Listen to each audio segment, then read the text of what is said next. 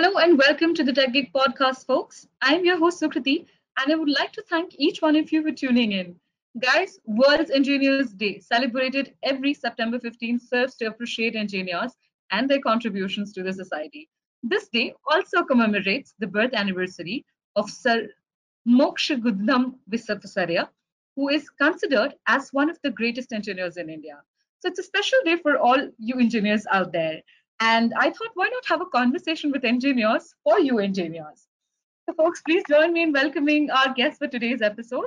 I have with me Mr. Madhusudan Krishnapuram, who's the Vice President of Engineering and Managing Director, India at GoTo, and Chandar Damodaran, who is the CTO, Cloud Engineering at Brilio.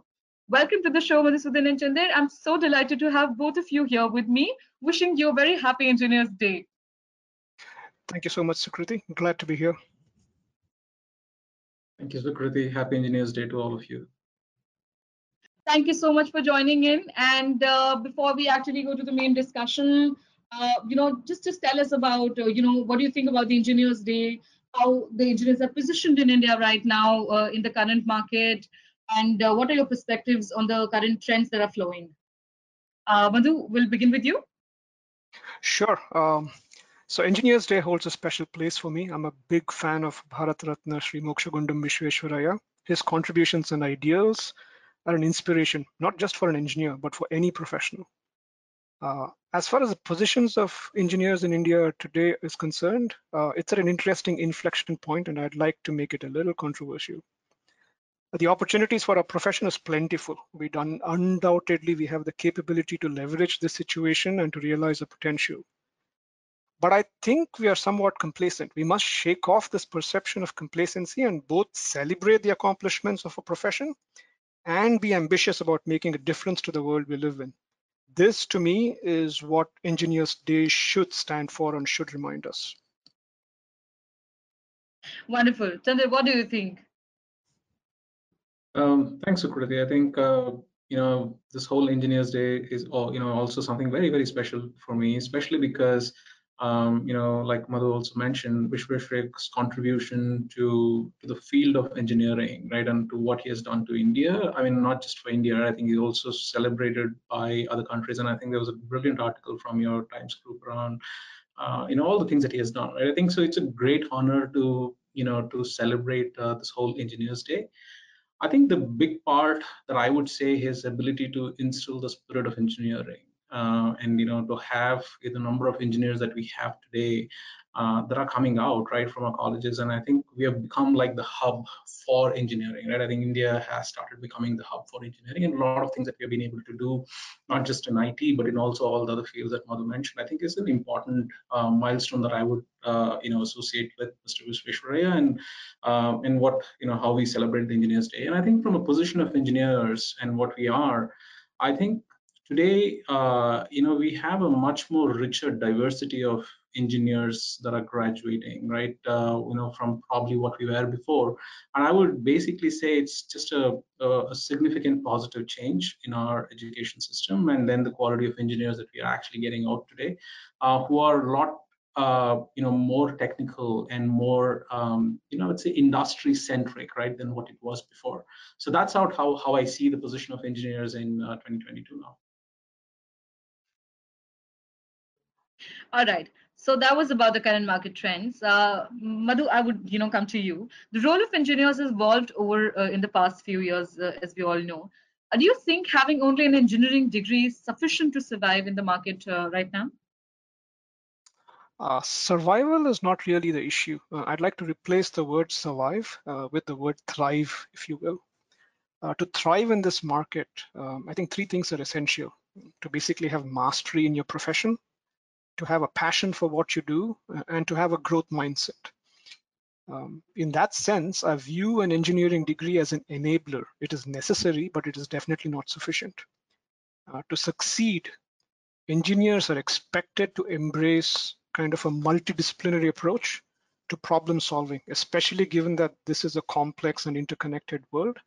So I don't think of this as being limited by just an engineering degree or somehow being enabled by something more than just an engineering degree. It's more of a mindset, attitude, and expertise that drives success. Okay, so I think now it's more about thriving in the market and not just survival. A basic degree can help you survive, but not thrive. Good one. Okay, Chandra, are there any specific skills or a whole skill set that engineers should develop for a bright future? I'll build on what Madhu spoke. I think it's interesting to see, and this is part of my initial dialogue as well, right? I think there's a fundamental shift in how we are now looking at, the whole scheme of engineers, right? So today, the engineers that we get are people who are not just, learn their trade, right? And it's also about having industry immersion. In fact, a couple of weeks back, I was part of, College Connect, in talking about our industries, and this is part of standard curriculum that they do now, and this is across the board that I'm seeing, right?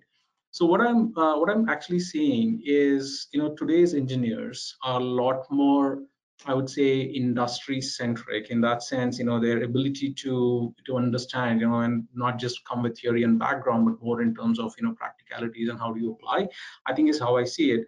I think Madhu spoke about a couple of interesting points, right? One, I'd kind of break this down into like the three things that Madhu also spoke. I think one would be, the ability to look at and solve problems, right? I think a big part of work today is not to be transactional or kind of chase the tail, right? I think it's about your ability to kind of empathize and look at what is the problem that I'm actually trying to solve, right? And have the big picture, right? I would say that is an important skill that is really required, and this can span across from a grad who's coming out of college and joining into a professional world, or to people who are in the system as well, right? People who have been engineers for the years.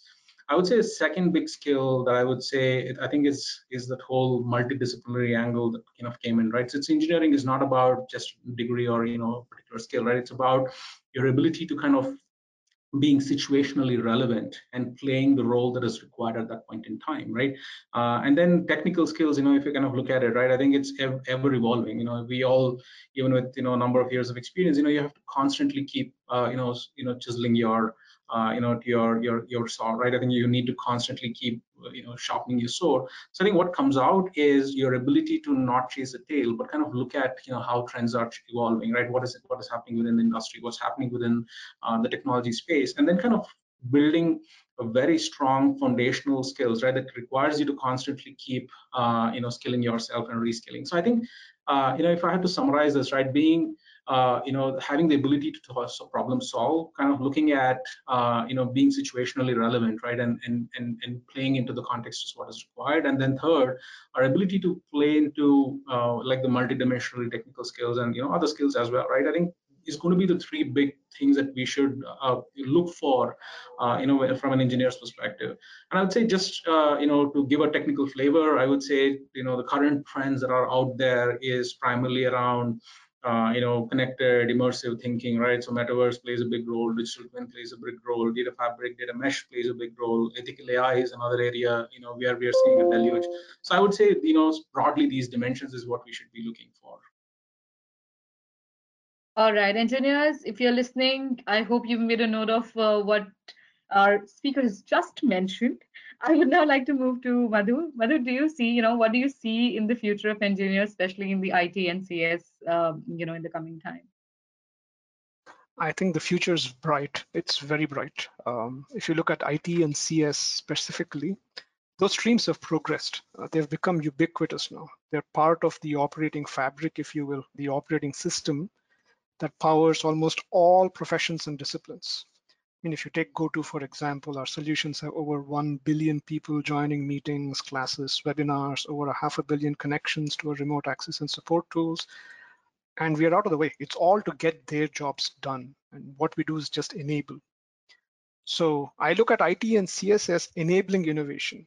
It's providing information at your fingertips, generating new insights every day, and making you think about problems and interact easily with people and do the things that you would like to get done without hindrances, if you will. So I foresee the demand for these professionals only increasing. I mean, we have to keep optimizing for new constraints and enable new solutions. and develop new ways of thinking. And IT and CS and engineering is at the heart of all of that. Lovely. Thank you so much for that. Chandra, I'll move to you. And I think this is the last one for our conversation as well. Sometimes you see that the use of software tools and automation technology has become a threat to engineers' jobs. And do you think it is possible that machines will take over the jobs of engineers? Because I think this is one of the most important aspects that have been creating a buzz and a concern amongst the entire engineer class, right? Yeah. No, I think it's a great question, right? Thanks for asking this. I think, see, when, if I just put a time series and basically talk about, a decade back or, even earlier, I think they used to be broadly, one or two tech stacks, and people used to just sit and do either custom code, right? Or there were products that were out there. But I think, especially with the way I think we have evolved, right, and especially post-pandemic, you see a lot more things getting done remote, right? You see a lot more emphasis and push towards digitalization. The whole theme of environmental social governance, right, I think is a big theme today, right? Pretending to becoming net zero, carbon neutral, so on and so forth.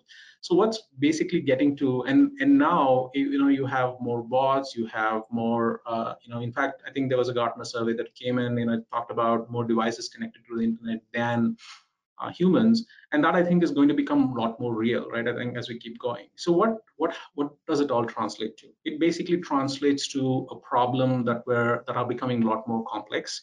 There are a lot more technologies that are out there. So it's just a question of how do you basically bring in when you have a scale and complexity and the problems that start becoming humongous, how do you basically try to solve all of those, right? And that's where I see tools and automation as a way of life, as something that's going to becoming a lot more pragmatic, right? In terms of, how do you, if you have to drive scale and if you have to drive predictability, I think it's a question of humans coming in and playing the role of driving that strategy, right? Putting together the blueprint, but eventually you need somebody to repeat and scale this. And that's where I see tools and automation complementing what an engineer does today, right? That's how I see this world evolving. So it's not really a threat. I would basically say all the mundane jobs and routine jobs are the ones that needs to be automated, so that you free up the bandwidth and energy, and humans have this power of thinking, right? Our ability to solve things. So that's where I think when you correlate back this to an engineer's mindset, which even Madhu was talking, I think it's a question of, do you have the right attitude, and do you have the right aptitude to basically go and solve problems? I think that's when you think of it, you're able to then solve higher order problems and not focus on routine stuff, right? And that could be where we could look at tools and automation to solve for us. Thanks, Chandra. I think you've beautifully comprehended this for us. And when it comes about, when we particularly quote it as machines replacing humans, that is something that I think is next to impossible, because the decision making in the end would lie in our hands, no matter how much machines can work for us. The final decision making, the intellect quotient that we talk about, still is in human hands. So thank you so much for that. I would want both of you to give me a wonderful closing remark, as you've wonderfully crafted the entire conversation for me. Madhu, what do you think? How did the conversation go? And what would you wish our engineers today? Thanks, Sukriti. This was a really short and sweet conversation, and I couldn't agree more with everything that Chandra just mentioned, and he did it far better than I ever could. So that's awesome. That said, to me, it's just amazing to see what information technology has enabled over the last couple of decades. I think we're kind of living through history, and we should recognize the moment. The complexity and scale of this accomplishment is mind-boggling.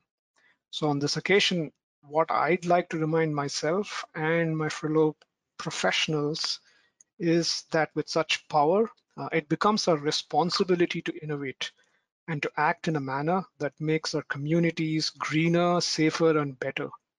That would truly be like a fitting tribute to the man whose birthday we celebrate as Engineers Day. That's it. Thank you, Madhu. I think that was the perfect end to a conversation. Thank you so much, Chandra. I would second what Madhu said. I think it's for all of us to give I think the recognition, the credibility to what Vishweshriya started off with.